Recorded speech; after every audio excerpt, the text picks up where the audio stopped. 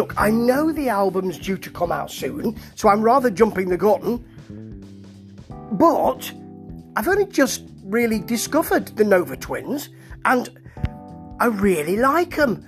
And so when some of the tracks from the album were available, I had to listen. And I feel I'll be on here again saying how great the album is when it comes out. This is darker and more violent, I suppose, or more angry than the first album. It's what the Nova Twins do, of course, for those who don't know, is that they mix all sorts of different kinds of styles. So hip-hop and rock and screamo and metal and dance and funk and all sorts together. And they don't ever say what they're going to do. They don't ever feel they need to direct us to anything. So it's all in there and it works together. And these tracks they produced or allowed us to hear, and there are 5 of them, are more direct. So Choose Your Fighter has metal roiling guitars. They really churn. But it has a sassy kind of funko metal vocal, which I really like. Puzzles, it mixes chart sassy vocal with heavy guitars and some real hammering beats. There's a sing-song feel and a sort of odd airy middle, as if they're taking a breather before they bang into this again. Cleopatra is similar in that it's got a big banging beat. Those sing-song vocals are really on point for the charts at the moment, but it's got a fuzzy guitar also, just roughening this up a bit.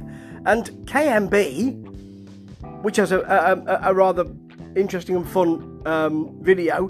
I think it stands for Kill My Boyfriend. I don't literally want to kill their boyfriends, but it's an interesting, fun video, which which sounds odd, doesn't it? Considering it's called Kill My Boyfriend. I'll probably be podcasting on that as well, inevitably. This stands out because it has an odd sort of dripping tap backing, a tumbling rap, as if you want to get the words out right now and tell us exactly what's happening right now, but you haven't got the time to do that. Then fuzzy and then sawing guitars, they just rough up, they make a mess of the chart-like chorus. That sets out to do that job, and then the guitars say, I've had enough of that, what about all this?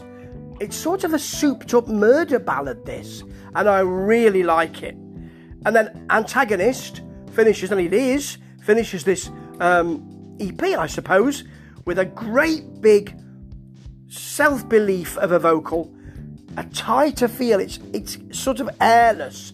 It's loping around though, and you feel at any point it could leap and do you damage. This is great.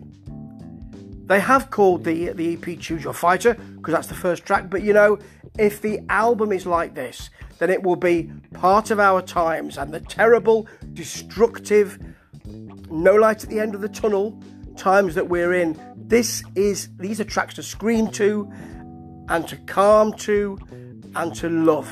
And I cannot wait for that album to come out, because I'll be filling in the blanks of the rest of the tracks then. Ta-ta.